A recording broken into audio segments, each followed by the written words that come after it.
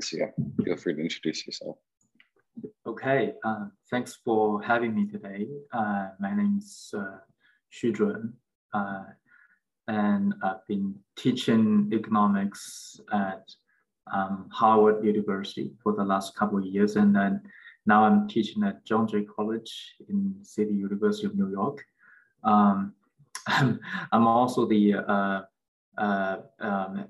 interim graduate program director here at John Jay for the econ program, and we still welcome applications for the MA program this fall.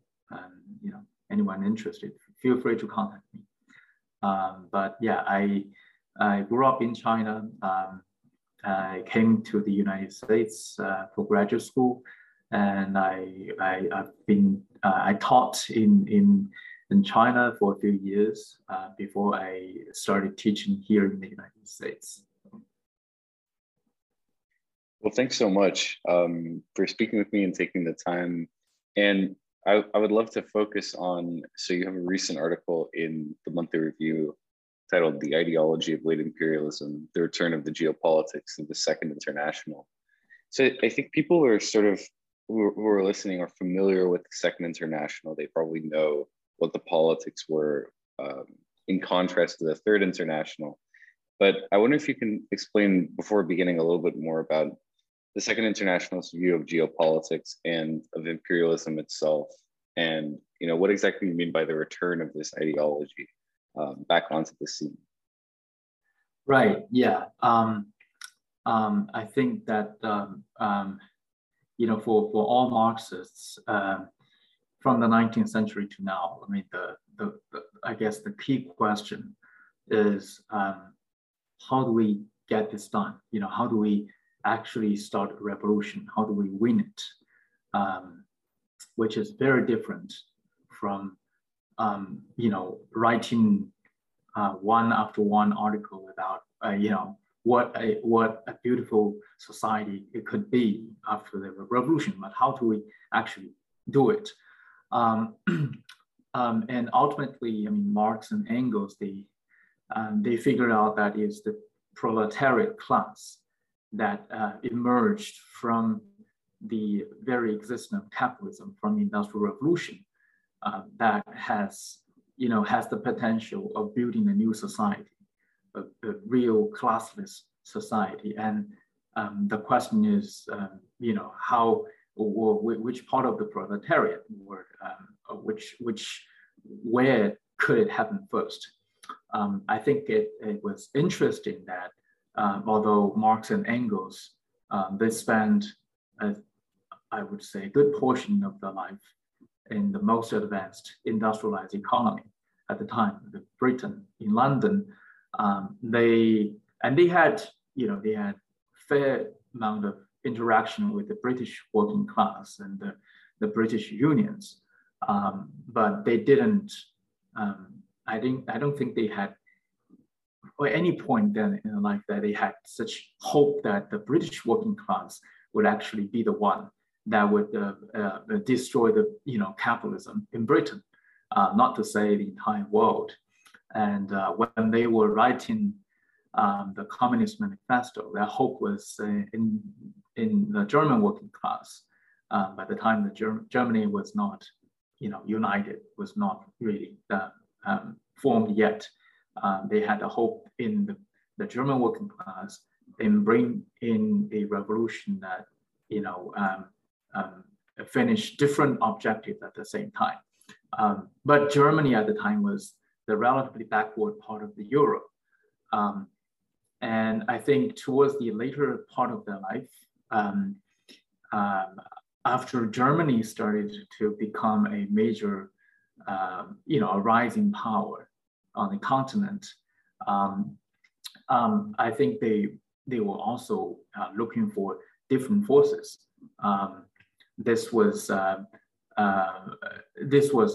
despite the fact that the German unions with the German Social Democrat were actually doing fairly well, but that there's considerable forces among the German Social Democrat that's actually fairly revisionist or anti-revolution. And this idea of looking for the potential forces that can actually overthrow capitalism, that is I think it's a major threat throughout the writings, the theoretical explorations. I think the key insight is really that if world capitalism has certain structures, certain hierarchies, and you always have a center, you always have something more of a periphery. And it was a historical fact that the countries at the center, those places that they were able to get a lot of surplus from the world through all kinds of ways. And it became possible for them to at least, buy a certain portion of the working class in their countries, which was the material basis for class compromise and also revisionism. And if that was a general pattern, then the potential, the real revolution would have to come from the part that is where the ruling class is incapable of buying a significant portion of the working class, which has come from the more peripheral part of the world capitalism. And that search continued. And what we saw in the Second International was that after 1870, the new age of capitalism has started to emerge. Major monopoly capitalism, major finance, all those things, and plus with a significant push for class compromise, social reform, welfare, whatever, in all those major now imperialist countries. I think that the difference, a large part of the difference within the Second International was that whether the revolution would come in the East or in the West, or in the North or in the South, either way, it is the working class in the more developed part of the world capitalism going to be the one that brings about the change. And if you think in that way, then you have people like Bernstein and others in the Second International, well acquainted with Marxism, well trained, good theoreticians, but they think that this is actually good. Class compromise is actually good. This is actually progress, which is progress. You see a lot of progress under from the effort of social democrats and all the other working class related parties on the continent, at least.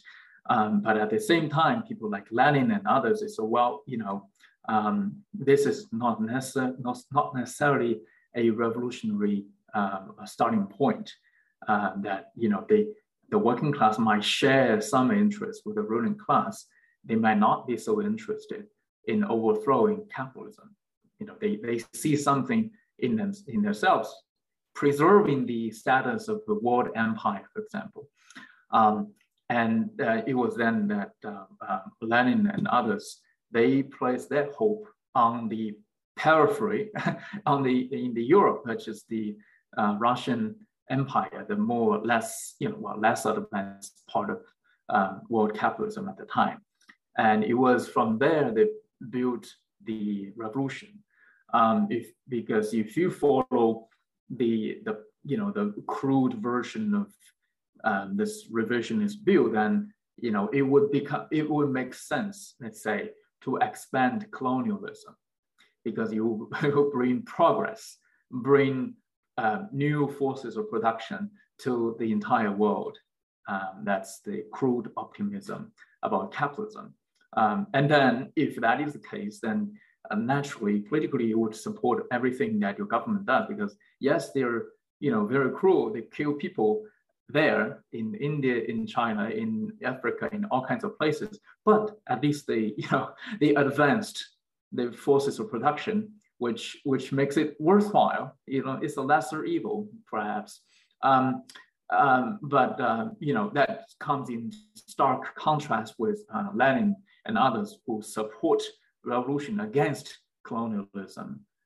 It's not about which colonialism is good. Maybe the British colonialism is more civilized, let's say, than German colonialism. No, Lenin said it's, the anti-colonialism struggle is a big starting point for revolution. And the real revolution will come from the East or from the South, or not from the most developed part of world capitalism. It's the working class, not just the workers, but other laboring people. They are exploited, they're oppressed by their domestic ruling classes. They're also by international, by Western powers. They are the most revolutionary in nature, and there is very little hope that they would be actually bought by their ruling classes. Those capitalist classes or the ruling classes were simply not powerful enough. They don't have that much money. They can only absorb, they only buy a certain amount of working people, that most likely in the West, but not entire world. I think that was a very important political struggle discussion happening in the Second International.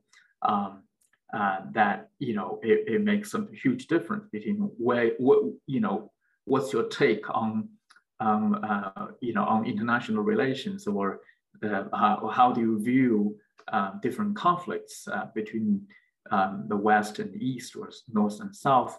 And obviously Lenin was, despite all kinds of debates and all kinds of exchanges, Lenin and his group was, I think, the minority within the Second International. And the fact that the major working class parties, they all supported, most of them supported the First World War, was a clear proof that they don't really care that much about revolution. They want to keep the status quo.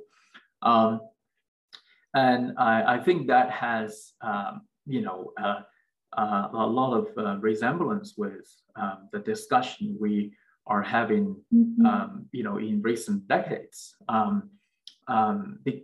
Because after the Second World War, it was clear that you don't have the old form of imperialism where you conquer the land and directly oppress the people, set up a puppet government, etc.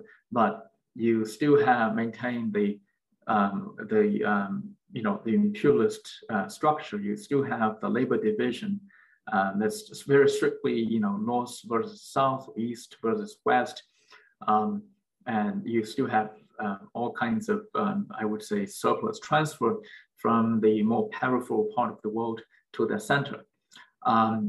And so yes, and there is material basis that I think for working classes in the West to align with their own national government in preserving this very structure, this very unequal world system.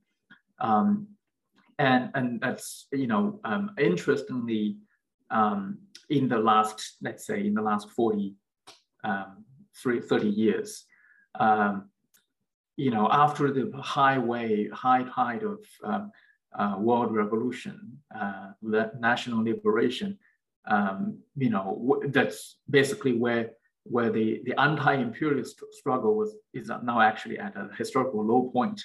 But at the same time, you don't talk about imperialism anymore in the literature. In many Marxist discussions, people either think that, oh, that's an old concept. How can we talk about that, right? How does that make sense? Or they would try to say, well, it turns out that there are so many countries that satisfy the definition of imperialism. The concept doesn't, it's not relevant anymore. So you start to see all kinds of description among the left, and well, this is imperialism, that is imperialism. You have imperialism, have sub-imperialism, and have world imperialism. You can have regional imperialism.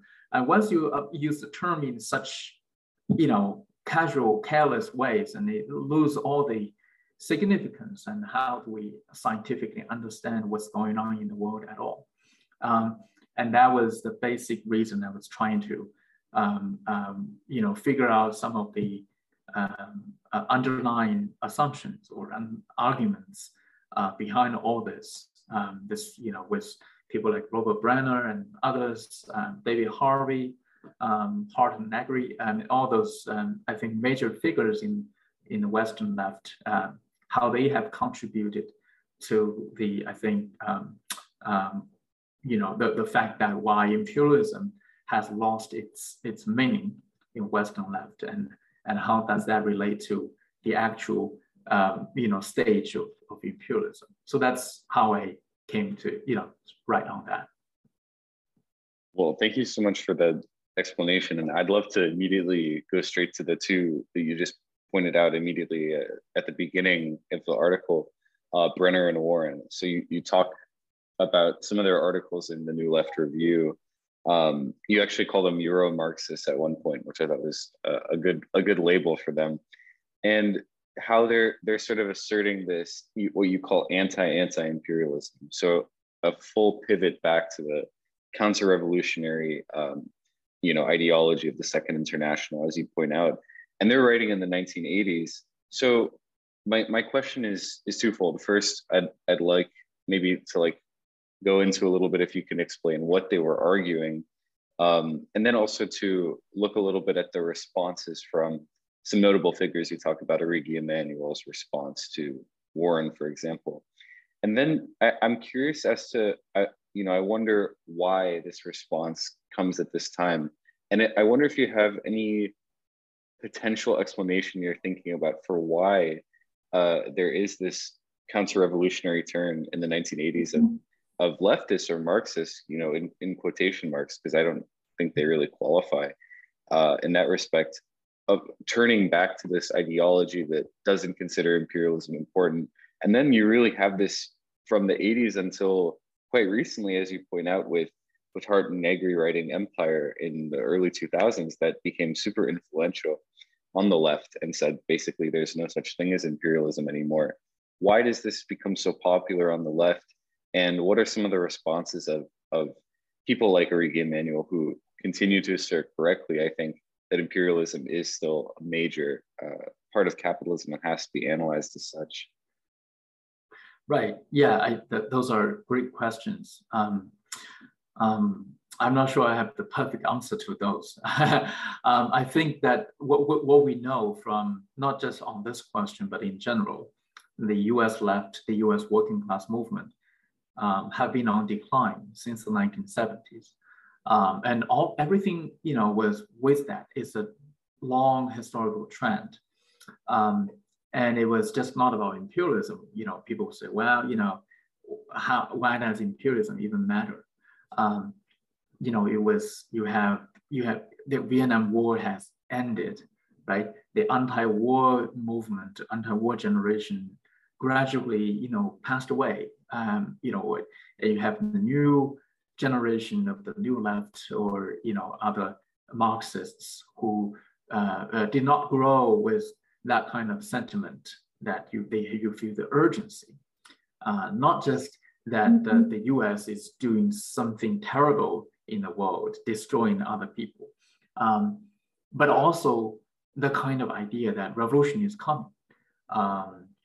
Some kind of winter is coming sentiment that, and many people at the time thought, well, revolution is going to happen maybe around the corner or in a few years. And they saw the revolutionary change primarily through the struggles in the global South. You have all kinds of great liberation struggles, and you have anti-imperialist struggles, wars going on, at the time. So I think it was easy, more straightforward for people to realize that the potential of revolution is there. But it's a dialectical process. And when you realize that revolutions may not come in a few years, and for some people, revolution may not come at all. We're gonna stuck in capitalism forever. This is actually the best among all that we can choose from. Well, then your balance, your calculation even becomes different. Well, if you have to choose between the US capitalism and, let's say, a third world capitalism, which seemingly offers lower wages, lower benefits, I guess, lower level of human rights, would they say, well, I would rather stuck with US capitalism. Then there's no alternative, right? The alternative is us. I mean, we should offer the US capitalism to them. Well, again, we go back to Second International, that we need to expand our civilization so they can be civilized first. Forget about revolution. There's no hope in their revolution. And which was, we know that after the liberation struggles, many of those countries, they face their own problems. The new government, national governments, the new movement, they run into all kinds of contradictions, which was not easily resolved by themselves. You have the dramatic changes in the Soviet Union, that the leadership, started to say, well, actually what we did then was largely wrong, and we apologize for all those. And you have the Chinese leadership saying, well, actually we also made some huge mistakes, and here we're going to converge to some kind of a new model, which is basically market economy. And then really you have that no alternative point. And the capital class in general, in the whole world, they're gaining strength. They're on the rise again. I think in such a, this counter-revolutionary period, it becomes normal, I would say, natural for people to rethink that, oh, we were so naive, 10 years ago, or that was too far. It was just, and you see that many former leftists, they reconceived the idea. They became right-wing people, alt-right, all kinds of crazy guys. So there was a common pattern, and within the let's say within academia, with scholars that had interest in Marx or Marxian thoughts, you also see significant changes. People that say, well, now we take this turn, that turn, and that turn to turn away from the let's say more they like to say the dogmatic Marxism, and we're going to do something more flexible, more fun, post-Marx or whatever. But it's no matter what the term is, it was all kinds of attempts to move away from Marxism, from revolution, from the belief that there is actually another world possible. We're gonna get rid of capitalism, not just in the US, but in the entire world. And most likely the revolution is gonna happen in the periphery. And that belief, that whole framework, it was overthrown, was abandoned. And then you started, all the rationale for preserving status quo became logical. Like you feel, well, Warren was more like a precursor. He really wrote when the anti-imperialist struggle was still at its peak. And so, but you already see signs like that. And Warren argued, well, actually imperialism or colonialism, something like that, actually brought progress. Whatever system, capitalist system, was not prohibiting, let's say, autonomous development and growth in the third world. They're actually doing well. That's Warren's argument. They're doing well based on this hard statistical data. That they're doing fine. And if this trend continues, then we wouldn't have to worry about those the structures of imperialism, hierarchies, or inequality between North and South. No, capitalism can do those. Maybe in the future we're gonna abandon, get rid of capitalism, altogether. But the argument that there is this limit in capitalism to absorb the entire world population. There is this limit in capitalism that, a big part of the world population can never reach the level of, let's say, development that we see in the center. That Warren and his colleagues argue basically, well, that's not true. We can do it. Yes, we can. And that was, that was a rare optimism that we saw in during the anti-war movement. And, it was interesting. It was published in the New Left Review at such time. And the interesting fact that, in a lot of historical times, it doesn't really matter whether what you wrote is accurate. You can make all kinds of empirical arguments which are not entirely accurate, not entirely reliable, but it fits. I think it fitted the trend, and people said, "Wow, that makes so much sense." So you have, very good critique response from the people that you mentioned, also in the New Left Review and other places, but they don't have as much influence or impact as Warren's article or Warren's other writings. People say, "Wow, this is really, really fascinating, persuasive." And then you have Brenner as like a historian that writes on all this kind of things, and I think he went beyond Warren's argument that it's not just imperialism would it's okay for all the global South to develop even under capitalism or imperialism. And Brenner's argument was more fundamentally at the very development of capitalism itself, and where he had its main target opponents as Sweezy and also Wollaston, and that group, that's why he brought back the long, the debate about transition from feudalism to capitalism. Why did it matter? Why does it show actually Sweezy and all the others were wrong about capitalism? I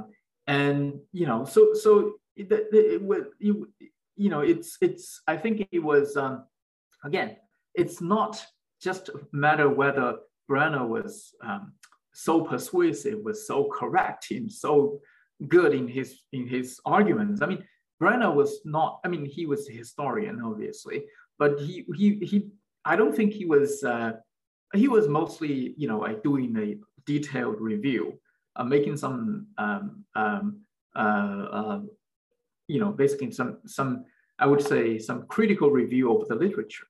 I mean, he was not doing primary research in a major way on that transition period. And there were responses, there were critiques about Brenner's thesis.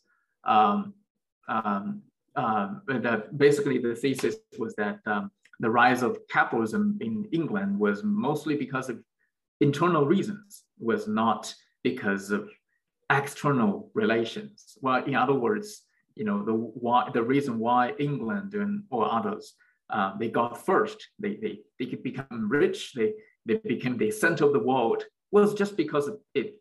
There were some English factors, not because, as other people would tend to think, that, well, there is a colonial relationship, there is all the expansion, overseas conquer, and all those world trade or economic relations. No, I mean, to Brenner, those are not that significant. It was mostly just internal. And the way he made his argument was I would say a typical way that scholars wrote in an analytical fashion, that, Brenner said there's no transition because, because it's, a thing can only have either it's feudal or capitalism. You cannot have something like muddy, like in between, like some kind of a transition. That itself is not allowed in his thinking. That, well, how can you have this? I mean, a man's thinking, a man's rationale, this, either he pursues 100% maximum profit, or he just wants to do something else. You cannot have someone that, well, still do as a feudal lord but gradually starting to pursue profit and towards markets, etc. That's not allowed. And so by definition, he just eliminates the entire transition process. But it doesn't matter whether he was correct or not. I mean, as I summarized, there are many very good critiques, and he was wrong in logic, and he was also wrong in many core key empirical facts. But the funny thing is that he didn't really meet a lot of criticism at all. Ever since he published this long piece in New Level Review, it quickly became, wow, this makes so much sense. It's not just it makes so much sense. It just fits. I think it fitted the historical trend. Everybody thought, wow, this solve all our troubles, like those mental burden, the psychological trauma that we had from the mistakes of the revolution, all the problems that we saw, that we lost hope, and this is our hope. I think there is something like that. So the Brenner's intervention obviously received, I think, a recognition, the influence that's larger than what the article was actually trying to say. And it really signified the retreat of imperialism studies or discussion from the entire Western left, literature. So yeah, I think it was, and Brenner was not the only one, right? There were people writing in different section of Marxism and related to Marxism, and they wrote about very similar things. So you need to make this transition, that transition. We believe Marxism was not scientific enough. We need to make it scientific. We need to make maybe based on individualist thinking, or some kind of more make Marxism make sense, things like that. And it was, again, everything was in that moment when Marxism, revolution, everything was in retreat. Capitalism was gaining power, and you see that first with the discussion of imperialism. Right, and I think what you're saying is really fascinating with respect to the actual decay of the Western working class, which has been commented on quite frequently, and with respect to the labor aristocracy, unequal exchange, and how it relates to the theorists of that working class. And that's something that plenty of critics of the Second International, like Walter Rodney, actually said a very similar thing, and said the Second International was the representative for the labor aristocracy of the Western working class. I guess my last thing would be asking you, what impact have these theories had on the left promoting this anti-imperialism? So I mentioned briefly, Hart and Negri have become quite popular amongst a certain trend of the left, but you also talk in your article about David Harvey, who's very popular, and actually someone that a lot of young leftists encounter pretty early when they're learning. But his writing on imperialism is very, very underdeveloped, if you want to put it that way. And I wonder theoretically how this sets people back for comprehending imperialism properly, for also something that I think is pretty important that you talk about, which is actually creating a revolutionary politics that, as you were mentioning, is centered on the South, centered on the East, that can take us back to something like Lenin and Mao, which you point out consistently were the theorists that placed imperialism at the center of their analysis. So how has this analysis and this return of this ideology hindered a lot of progress of the left in the West in particular? Is it possible to redeem that? Or do you think that the Western left in a lot of ways has betrayed really like a revolutionary orientation since turning its back on anti-imperialism? Or do you think it's possible to have a return to this analysis of imperialism of Lenin and Mao that can bring us back to a revolutionary engagement with the South and the East? Well, thanks. Again, that's a really, really great question. Well, you know, if we want to make a prediction, probably we can look at, again, the 20th century. The Second International was the mainstream, you know, that's the pro-imperialist forces was the mainstream at the time among the Western left. But even so, I think after the success of Soviet Russia and then Soviet Union, and then, you know, the revolutions in China, Vietnam, and the entire Third World, that became a major wave of revolutionary politics and also intellectual activities in this country and in the West in general. I mean, if you look at the interwar period, up until, let's say, I mean, well, for example, I mean, in this country, I'm on the board of Science and Society, which is one of the longest Marxism journal in the English world, or in the entire world, I think. And it was established in 1936. And before that, there was no Marxism journal in this country or in Britain. And after the establishment of the journal, it wasn't, there was all kinds of surveillance, suppression of the journal, but I think it reached a good amount of circulation in the 1960s when the overall world revolution and the struggle reached a high point. I think, if there is a major revolutionary tide in the world, I would say it probably would most likely start from somewhere in the East, in the South. But once it reached a particular momentum, that would have a big impact on people's minds here in the West. I've met so many great intellectuals in this country and other places that are, I think they're genuinely exploring different ideas, different things, different possibilities for struggles. But the thing is that if you don't actually have a viable struggle going on, if we just talk verbally in words, well, I think this is good and that is good, I mean, this is better, there's no way you can persuade people. It takes revolutionary actions, struggles to actually persuade people that, wow, that's actually, a possible way to go. So I think that once you see a real comeback of revolutionary movement in the world, I think it would be much, much easier for the people in the Western left to sort this through. Well, this is actually a good way to go. But before that, I think it's hard to win, let's say, in the majority with the Western left.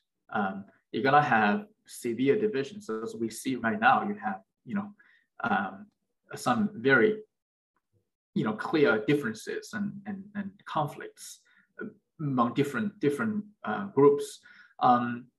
And I think the best thing that the Western left can do is at least to reflect on the imperialist actions that their own national governments do, and try to push for anti-imperialist, at least struggles, some kind of movement that at least stops or try to stop the West from inflicting more harm to the global south. And that is something that's definitely doable. Even if, the people don't have necessarily agree with everything, like, where the revolution will come and etc. But at least, stop selling weapons to all kinds of part of the world, or, stop doing all kinds of color revolution, regime change, and etc. I mean, that's I think I think fairly reasonable for people to work on. And it would be best if the Western left would be at least cautious about the mainstream media, the propaganda basically from their own national governments. When people read New York Times, Washington Post, be extra careful about what they say, and keep some politics in the mind that this is not a working class newspaper. It really has its own bourgeois agenda, and I think that would be something we can work on, we can hope for at this period. But before a major movement comes into place, it's not going to, I don't think it's going to be easy to redeem the anti-imperialist struggles in this country or in the West in general, like not on a large scale. Well, thank you so much for speaking with me, and your article is really incredible. It's one of the best summaries of this problem that I've seen. And for us in our group, we're especially interested in studying imperialism, and above that, as most of us are students, but we're most interested in approaching a lot of these questions and trying to get students more interested in anti-imperialism and trying to take them away from, as you were pointing out, a Marxist orientation that totally ignores imperialism, or in some cases like apologizes for it. So your article is a really great explanation of the problem at hand and how the necessity of fighting it. So I really appreciate speaking to you. I would love to stay in touch as well, because I think your writing on this subject is very powerful. So yeah, I really appreciate it. That's very kind of you. Yeah, thanks so much. Take care. Take care. Bye.